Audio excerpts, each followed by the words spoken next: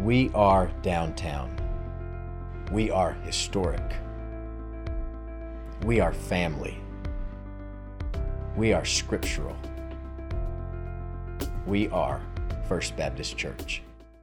I understand that it is our tradition to stand and to read Scripture together. So would you please stand with me as we listen to and for the Word of God, reading one with another, Philippians 2, 12 through 18. Let's read together. Therefore, my dear friends, as you have always obeyed, not only in my presence, but now much more in my absence, continue to work out your salvation with fear and trembling. For it is God who works in you to will and to act in order to fulfill His good purpose. Do everything without grumbling or arguing, so that you may be blameless and pure, children of God without fault in a warped and crooked generation. Then you will shine among them like stars in the sky, as you hold firmly to the word of life. And then I will be able to boast on the day of Christ that I did not run or labor in vain. But even if I am being poured out like a drink offering on the sacrifice and service coming from your faith, I am glad and rejoice with all of you. So you too should be glad and rejoice with me. Please be seated. And as you're seated, let's go to God in prayer. Our Lord and our God, we're grateful for your goodness to us. And we're mindful of the privilege that is ours to worship you. And now as we turn our mind's attention and our heart's affection to the Word of God, which is for us a lamp and a light, sharper than a two-edged sword, able to pierce and penetrate, able to shape us and conform us more fully into the image and likeness of Jesus, this is our hope and prayer. That the words of my mouth and the meditations of all of our hearts would be acceptable in your sight, O Lord, our rock and our Redeemer. Through Christ our Lord we pray. Amen. Allow me to offer a word of thanks to Dr. Chris Johnson for the privilege of preaching this morning in series as you continue to think about pure joy, thinking together about Philippians 2, 12 through 18. It was my honor to have Chris as a student, and it's a double honor to learn from those that you once taught. Thank you for your ministry in this place, you and Amy and the girls, Chris. I know that this congregation is grateful for your pastoral ministry and leadership, and this gives you an opportunity to express the same. Would you? Thank you.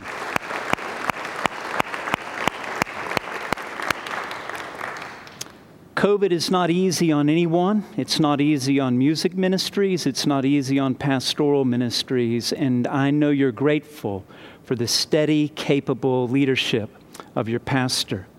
I would also like to, if I may, offer you greetings from Baylor University and from the George W. Truett Theological Seminary, her faculty and staff, and especially her students.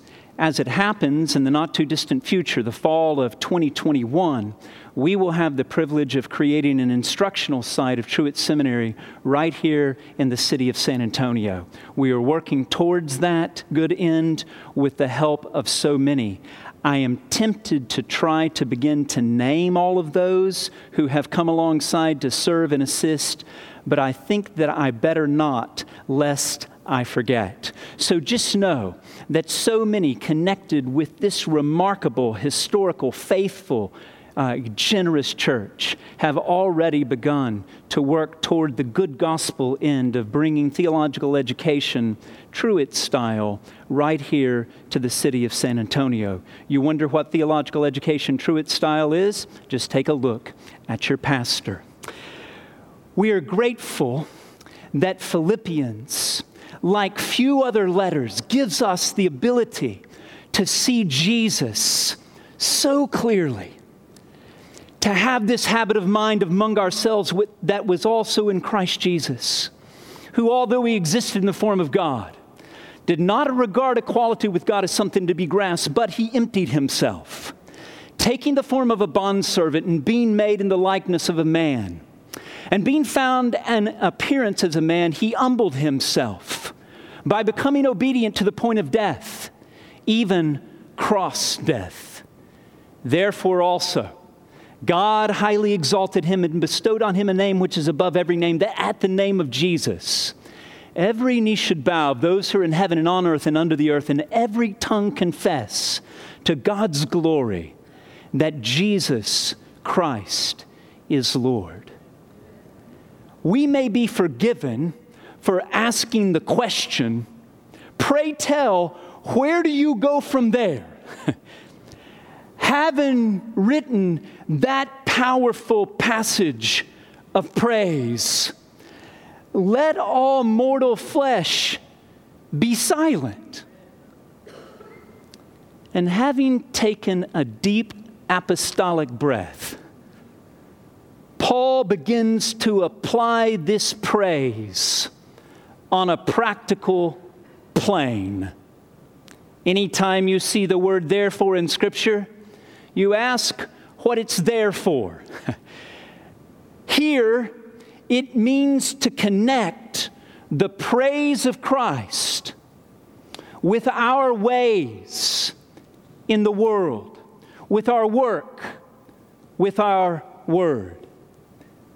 The admonition that stands at the center of the text that we just read together is that good and hard word to work out your own salvation with fear and trembling. Isn't it instructive for us to read carefully, because this text does not say work for your salvation, as if there were anything that we could ever do to merit the mercy of God. It's not about our good works. It's about God's great grace displayed to us through the life, death, burial, resurrection, ascension, session, and promised return of Jesus the Christ.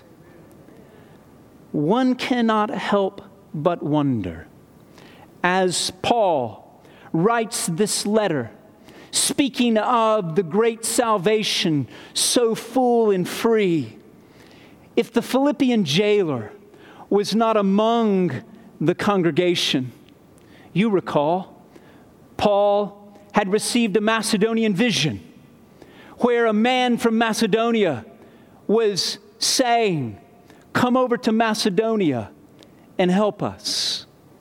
And Paul takes leave of Troas with a missionary entourage and makes his way to Neapolis, contemporary Kavala, by way of the island Samothrace.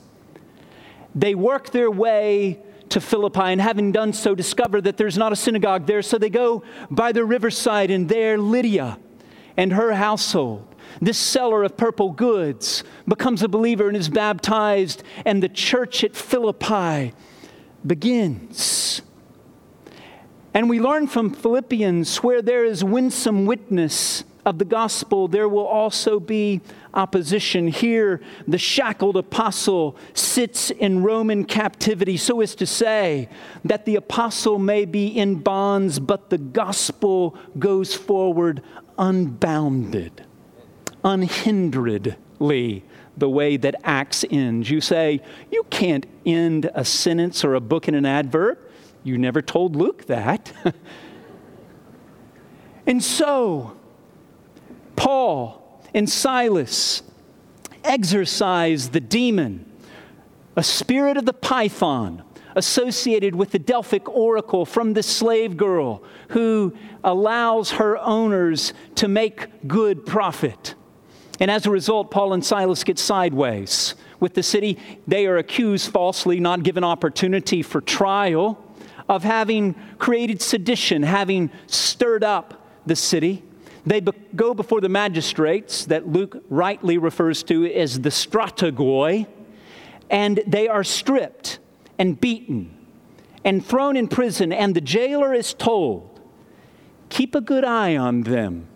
These type create all kinds of trouble. Interesting. It's a fascinating way to cause trouble. Here they are in the middle of night, singing songs to God, praying praise to the Lord. And we're told that in the middle of the night, that there was an earthquake. Jailhouse rock, as it were. Sorry, all my jokes are bad. Variations on the theme of lame. And we're told that the prison doors open. The shackles of the prisoners are loosened. And the jailer begins to search for his sword to end his life. And Paul intervenes and says, "Do not take your life. We're all present and accounted for." And the jailer said, "Give me a light." And he takes the torch. He goes to Paul and Silas, trembling, bowing. "Sirs, what must I do to be saved?" "Believe in the Lord Jesus Christ, and you will be saved. You and your household." And they did, and they were. And as a result, Paul can say to this Philippian jailer and to any other then and now who will hear, "Whosoever shall call upon the name of the Lord will be saved." And we discover that the apostle enjoins us to work out our own salvation, in the plural, collectively, not just individually, our own salvation with fear and with trembling. Here, with awe and wonder. It's a balance, isn't it? We want to speak of the fact that God is near. In fact, later in this letter, in Philippians 4:5, Paul says, "Ha kuriasengus," the Lord near, as close as our very breath. Ezekiel sees him as a wheel within a wheel. He's the fourth in the flame. If we go to heaven, He's there. If we make our bed in the depths of the earth, He's there. There's nowhere that we can go that God is not. Simultaneously, God is a thrice holy God. Holy, holy, holy. The whole earth is full of His glory. So we work out our salvation recognizing that God may be our Father, but He's not our old man. He is great and greatly to be praised. And even as He's holy, He calls us to be holy so that we might be blameless and pure, without blemish, in a world that God loves, but in a world that has lost its way. But as it's still called today, do not harden your heart. Soften yourself to the Savior. And we discover that if we're to work out our salvation with fear and trembling, there are some things that we are going to need to do. There are some things required of us. We do well to be like David of old, saying, "I will not seek to do anything for the Lord that does not require something of me." We have to have spiritual skin in the game. What does it require? What ought we desire if we are to work out our salvation with fear and trembling? First of all, friends, obedience is basic. It's foundational. As we sang robustly, we can sing and pray and shout when the Spirit says to. And in so doing, we obey, we trust and obey. We're told in 1 Samuel 15:22 that to obey is better than sacrifice. Jesus can say, "Why do you call me Lord, Lord, but you do not do what I say?" Jesus can say, "If you love me, you will keep my commandments." Obey is the way to spell love. Love is spelled O-B-E-Y. If we love Him, we will follow Him faithfully. I had a friend along the way. You know, all of us are a product of those who pour into our lives. I was walking around your remarkable campus with Chris before the service began, and it caused me to smile from ear to ear, maybe from eye to eye too. That's the way you smile these days, isn't it? You smile with your eyes because you have this thing on you all the time. But I saw royal ambassadors, and I remember my own spiritual pilgrimage, that so many people along the way helped us know how to obey. One such person was my first boss in ministry, John Wills, and he was fond of saying that what we believe we practice, and the rest is just a bunch of religious talk. How are we to work out our own salvation? We are to recognize that to obey is basic. But not only that, we are to recognize that God is at work. Your pastor stood before you to say, despite COVID and its challenges, we can still see ways that God is moving near and far. God is at work. As Paul begins this little letter to the Philippians, he says that the one who began a good work in your midst will be faithful to complete it until the day of Jesus Christ. God is active, not passive. He does not sleep, nor does He slumber. That's why we can do everything through Christ, who is strengthening us. God is at work in us in order that God might be at work through us. For by grace, the apostle can proclaim, you've been saved through faith. It's not of yourselves. It's a gift of God, not of works, lest anyone should boast. For we are His poema. We are His poem, created in Christ Jesus for the purpose of good works, which God prepared beforehand that we might walk in them.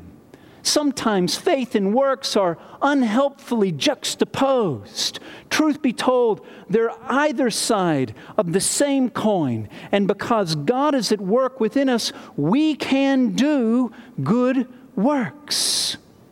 And we're grateful that the gospel is able to go forward as a result. I grew up in children's choirs. I'm so grateful that people gave me a song to sing, even if I can't sing it especially well.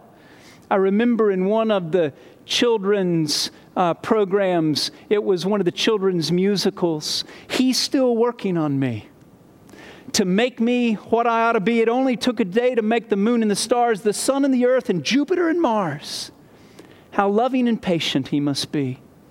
He's still working on me and you and us, so that we would be less of what we used to be and more of what we ought to be, and all for God's good pleasure. If we are going to be a people that are living out, working out our salvation with fear and trembling, we also need to be mindful that complaining is toxic. Pastor Chris says to the children, and he also says to the entire congregation, do everything, Paul says, without grumbling or complaining.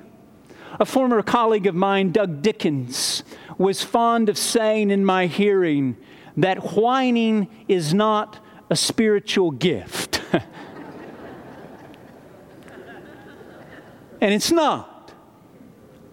When Israel was at her best, she was leaning into the love and the light of God, trusting in the one who was for them the pillar of cloud by day and the pillar of fire by night, offering manna and water in sufficient store and supply. When Israel was at her worst, and heirs of Israel all the same, we suffer from spiritual forgetfulness. And we want to go back to slavery. We yearn for the flesh pots of Egypt. Paul says, do all things without murmuring. For those of you who are interested in language, I point out to you this. For those of you who are not, just hang on a minute, we'll get going.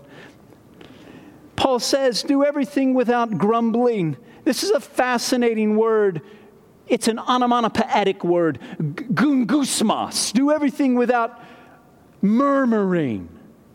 You know, sometimes when a coach would tell me that he wanted me to run the route that way instead of this way, or he wanted me to shoot my free shots that way instead of this way, you know what I did. I did it. And I'm murmuring under my breath all the while. Don't do things that way. That's not the way. Because grumbling guts gratitude. You want to puncture gratitude, just start grumbling.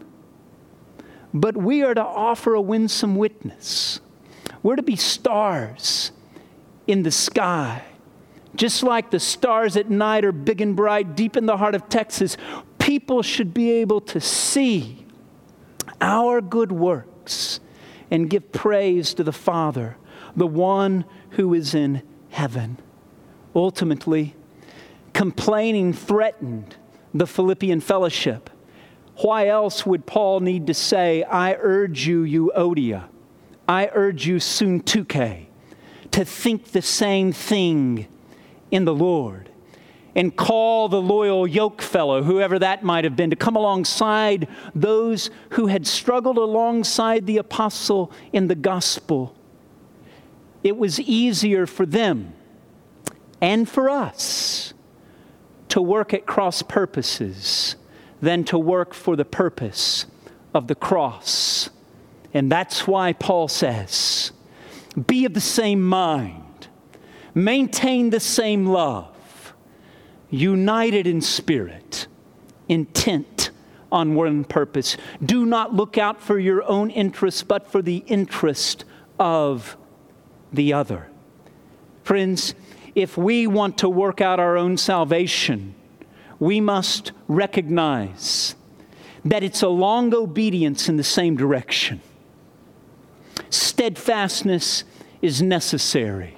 We said it this way in Baptist Training Union, that the steadfast faith is the continuing faith. And we discover that we're called to stand firm. We're called to hold fast, to strive together. Paul does not want to run or labor in vain. The Philippians and we are called to be steadfast, immovable, always abounding in the work of the Lord, knowing that our labor in the Lord is not in vain. No one ever said it would be easy. We follow a Lord who declared, you want to be my disciple? Come on, deny yourself, take up your cross daily, and follow me. Dietrich Bonhoeffer, in The Cost of Discipleship, saw this more clearly than most when he spoke of a cheap grace and a costly grace. He endorsed the latter and said, it's costly because it cost us our lives. And it's grace because it's the only true life.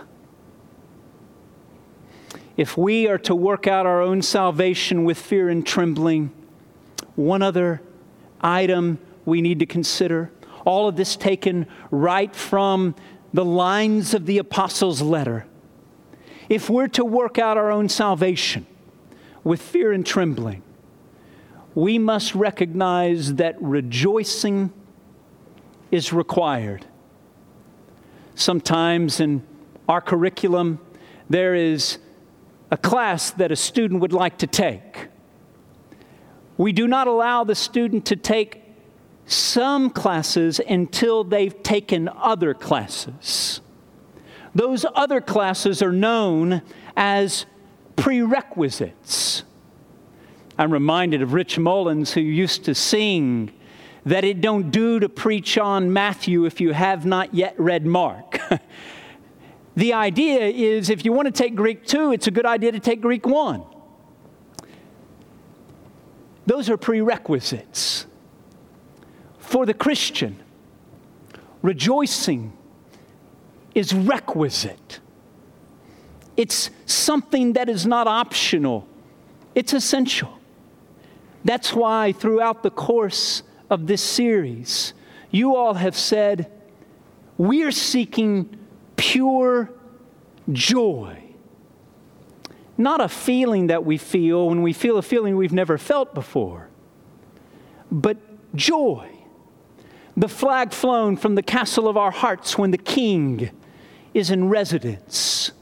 Joy. The ability to sing songs in stocks in the middle of the night. Joy that counts it a blessing to offer one's life to the one who is life abundant and everlasting. It was that congregational minister, A.W. Tozier, a towering figure from the previous century, a devotional writer who rivals few equals, who once said, Christians owe it to the world to be supernaturally joyful. That's true. And we also owe it to the Lord. Oh, love that will not let me go, Matheson could write, I rest my weary soul in thee. I give thee back the life I owe, that in thine ocean depths its flow may richer, fuller be. We rejoice. There's a concentration of rejoicing like no other place in Philippians, found right here at the end of the text that we read, where Paul says, I rejoice and rejoice with you all. You rejoice and rejoice with me. Rejoicing resounds all around. Rejoice, ye pure in heart. Be glad and sing, because He's put a new song in our hearts, a word of praise unto our God. I don't know about you, but when I bump up against Philippians 2:12, work out your own salvation with fear and trembling, it stops me in my spiritual tracks. Sometimes Scripture should, in fact, comfort the afflicted. And sometimes it should afflict the comfortable. This text does that to me. But when we place this intimidating text in context, we begin to discover it's doable. Not because we pull ourselves up by our own spiritual bootstraps, but because we're mindful that we can be a joyful, grateful, persevering, obedient people who look to and depend upon a good and yes, a great God. A God who accepts us just as we are. No conditions. Just as we are, without a single plea. I have no other argument. I have no other plea. He accepts us just as we are. But He sees us as we can be. more fully forged and formed into the character and likeness of the living and loving Lord Jesus. So the word that comes from the Word this very day, for those who have ears to hear and eyes to see, is seek the Lord while He may be found. Call upon Him while He is near, and you will seek and find Him if you search for Him with all of your hearts. Friends, let's pray together as we ask the Lord to seal this word in our lives. Lord and God, we come to you gratefully and humbly. And we ask of you, Lord, that you would empower us so that we might be a people who sing forth your praise through our words, yes, through our ways, through our lips, right, but through our life. Because, God, we are grateful for all that you've done. And we want to love you, the Lord of love, with our lives. Seal this commitment. Seal yourself, Spirit of God, upon our lives, even here, even now, through Christ our Lord. Amen. First Baptist Church has been broadcasting its services of new life and historic faith for 46 years. We would like to ask that you continue to pray with us for this ministry and also for your financial support so that we can continue this ministry for years to come. Thank you.